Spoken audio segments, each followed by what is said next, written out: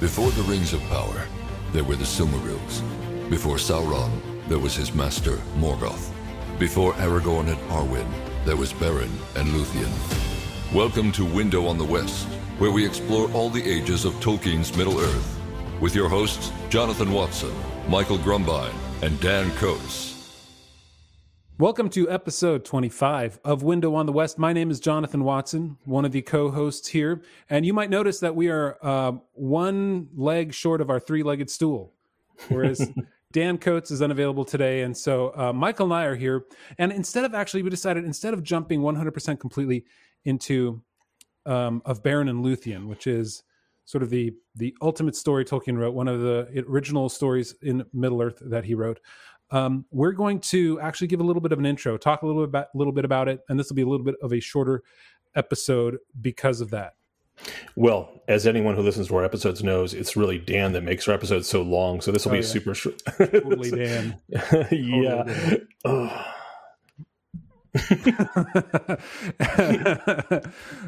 So anyway, so what we're going to do is we're going to start with a little bit of a quote, right? Oh, and we're going to have an extended podcast. We're going to talk a couple questions from our patrons, including kind of talking about, remind me, Michael, what was that quote? Let me grab it as we look at it. The theme of joy, particularly as Tolkien quotes it in the opening, which we'll look at too, but we're going to kind of go in depth in that in our extended podcast as well. And you can get that at theonering.com/patron. It's $4 a month, but free for the first month because we're very, very generous here. We are. All right. So very generous. So what we're going to do is I'm going to start with a quote from letter 155 that Tolkien wrote when he was talking to, I think it was to Houghton Mifflin, the publisher, about where and what the inception of Middle-earth came from. So this is what he wrote. This business began so far back that it might be said to have begun at birth. Somewhere about 6 years old, I tried to write some verse on a dragon about which I now remember nothing, except that it contained the expression a green great dragon, and that I remained puzzled for a very long time at being told that this should be great green. But like his philology started so early. I love that. And his philology is apparently inflicted on him by others because he says he remembers being told. Yeah. So his entire life is the search for why is it great green instead of green great? See, that would have been just awesome if he had named the inn in the Shire the Green Great Dragon Inn. That's right. No green dragon, just the green great dragon. That would have been perfect. Maybe that's why he called it the green dragon. All right. I'm sure it is. So, next line. But the mythology and associated languages first began to take shape during the 1914 to 1918 war. The fall of Gondolin, which we haven't read through yet here in the Silmarillion, but we will be getting to in the next few, probably about a month and a half away. The fall of Gondolin and the birth of Arundel was written in hospital and on leave after surviving the Battle of the Somme in 1916. The kernel of the mythology, the matter of Luthien, Tinuviel, and Beren, arose from a small woodland glade filled with hemlocks or other white umbellifers. So, here, let me finish this. Or other white umbellifers. Umbellifer is a kind of plant. Near Roos on the Holderness Peninsula, to which I occasionally went when free from regimental duties while in the Humber garrison in 1918. In another letter, he mentions it's 1917, but here he does say that it's 1918. So he mentions the hemlocks, and real fast. So hemlocks, for me, for instance, in particular, hemlock, I always thought of as an evergreen tree. It's a type of coniferous evergreen tree. But here, hemlock actually refers to this plant down here, which is, I guess, referred to as like more colloquially as cow parsley. I've seen, but this is, I think, it mentions it as like somewhere he mentions it as the white froth of the ground, and this is what it was. And so this is essentially from the place where near Roos, a glade of hemlocks right here, where all this stuff along the ground that they would walk hand in hand through. He and Edith Marie. I don't remember her maiden name right now. Brat, that's right. So they would walk through here, and this is where he got the inception for Luthien. And it started early, and then it ended at the end, right? It wasn't just something that he carried through a brief time in his life. To the very end of his wife's and his life, the story of Beren and Luthien was woven into who they were. And so that's why a lot of, it's simply regarded the central story in all of Middle-earth. It's the most important story, I would say, in all of Middle-earth. And then we have this other quote. Do you have that, Michael, the other one? Yeah, why don't you read that one, which is right after, it's from July 11th, 1972, after Edith died, and this is what Tolkien wrote. Yes, so this is in a letter which concerns what's going to be on their gravestone. And so he mentions in the letter that he begins with, she was and knew she was my Luthien. And he says the inscription should be her name, her full name, Edith Mary Tolkien, with the years 1889 to 1971, and then the word Luthien underneath it, which is exactly what happened. And I think Jonathan has a picture of that up now. And then the common grave, the double grave with him being buried after he died a couple of years later, in the same place. And so, as Jonathan mentioned, this is a seed of his mythology, and for Tolkien, mythology is more real and more accessible than other forms of literature.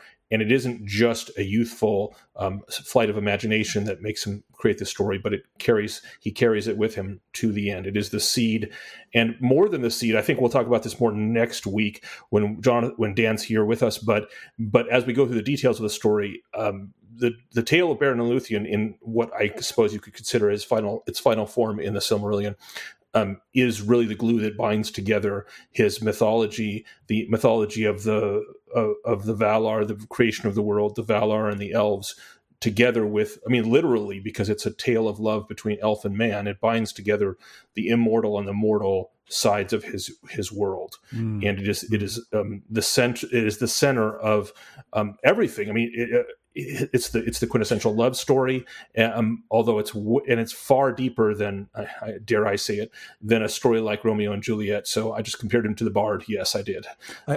And remember that the essay by C.S. Lewis about how to make something even more real, it's like you dip reality into story, and that's a little bit what's happening right here too, right? The story was more real, and so it made his reality more real because it took on a shape that the simple fairness of our world does not hold. That's right. And it's just, to call it it's more than the narrative center of his tale. It is in fact sort of the way his soul moved. There's another quote I love about that from that same letter, the July 11th, 1972 letter to his son. And he says, where forever, especially when alone, we still met in the woodland glade. This is the hemlock glade that Jonathan spoke about earlier. We still met in the woodland glade and went hand in hand many times to escape the shadow of imminent death before our last parting. So this is the shadow of imminent death, of course, of World War I that he had to return to over and over again. So it really is. She is the thing that drew him back. And when we read the tale, when I say the thing that drew him back, what I meant was back to the real, back to beauty, back to joy, back to the life that was the opposite of the death and destruction that he viewed, and that is, and he would say, is in fact a common tale across all peoples and all times, which is the shadow of death and and beauty and joy drawing you back. And so I'm really looking forward to our discussion next week when Dan's able to join us. And I think we're going to do it over 2 weeks, right? We're going to split the tale. 2 or 3. Or maybe 3. Yes. Yeah. Because I think much to talk about. And otherwise, you guys would get bored. We'd be going on for like 3 hours probably. And we've got to sleep once we record these too. So I would for sure subscribe so that you hear all 3 episodes. I think before we jump into the whole thing next week, I think we can go ahead and read the first paragraph of Beren and Luthien, because I think it talks a lot about that joy that you talk about, right? The contrast, the joy, that despite all the death and destruction, and evil in the world, the punctuations of joy are really what are remembered. Maybe that's the best way of putting it. Let's read it. Let me go ahead and do that. Among the tales of sorrow and of ruin that come down to us from the darkness of those days, there are yet some in which amid weeping there is joy, and under the shadow of death, light that endures. And of these histories, most fair still in the ears of the elves is the tale of Beren and Luthien. Of their lives was made the Lay of Luthien, release from bondage, which is the longest, save one of the songs concerning the world of old. But here the tale is told in fewer words and without song. And it's that line, there are yet some in which amid weeping there is joy, and under the shadow of death, light that endures. I mean, that encompasses most of the Silmarillion too. I agree. But even more so in here when you read through the whole story and the shadows that are cast over everything that happens. I mean, in the first section we'll go through, we'll see how. I mean, the shadow of Fëanor is wide and dark, and it casts itself on those who didn't even go to Valinor, as we'll see. Right. After. Right. Exactly. And although I do have to chuckle at that last line, but here the tale is told in fewer words and without song. Right. There is no such thing as a Tolkien chapter of anything that does not have song in it, as we will see. There is plenty of song in this chapter, but I understand what they're saying. He's saying, of course, it's not told in verse, but it's not a lay. Yeah. Next week, I would really encourage you read through the first third of Beren and Luthien, and I will tell you exactly where we'll end. And that is at the second major break after, as Michael was saying, a bit of song in the first chapter. For me, it's about page 201 in my copy of the Silmarillion. Here it ends with a line, stop at this line. From time to time, they saw two eyes kindled in the dark, and a werewolf devoured one of the companions, but none betrayed their lord. So go to that point, stop there. And I'll throw a couple links about Beren and Luthien here. There's images that we'll put in here about, we'll throw in that image of the gravestone, because you can see, like, as we said last week, the word Luthien on the gravestone means more than anything else he could say. So I want to end with this line here where he talks about Edith and what happened to the story as he lives on and his wife passed away.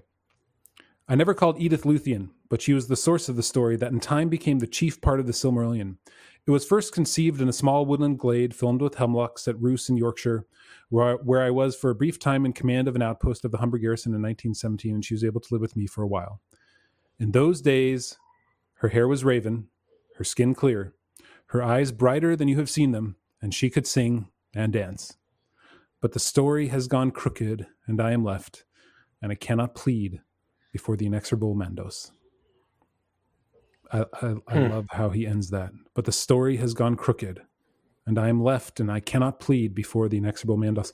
Even in, like, he weaves his own stories into his conversations with his son, who of course was very involved in a lot of this, but the whole idea, like, he can say more by saying, I cannot plead before the inexorable Mandos. It speaks of his loss, his grief, that there's nothing more that he can do. And he puts it into a metaphor of how his stories, how his legendarium was built. And I think it says more to those of us who've read the Silmarillion and who know about the Halls of Mandos and who know about what that means, that once there, no one returns except for, we'll get there. So anyway, we'll see you next week as we get into the first third of Beren and Luthien. And if you want to join us for our extended podcast, make sure you go to theonering.com/patron. You can download it there into any podcast app. There are directions. Once you get there, just requires the username and password. Free for the first month and $4 for a month after that. And join us in our Discord chat where we are talking about Beren and Luthien and all the special things that we see in that and the new things and the revelations. And I will say some of my favorite lines in the whole Silmarillion are coming up in this first third that we're going to read, and I can't wait to get to them next week. We will be full of quotes. Too many. And we probably will go 3 episodes, just to be honest. Yes, for sure. All right, everybody. We'll see you next week. Thanks for joining us in this short but sweet episode of Window on the West. Bye, all.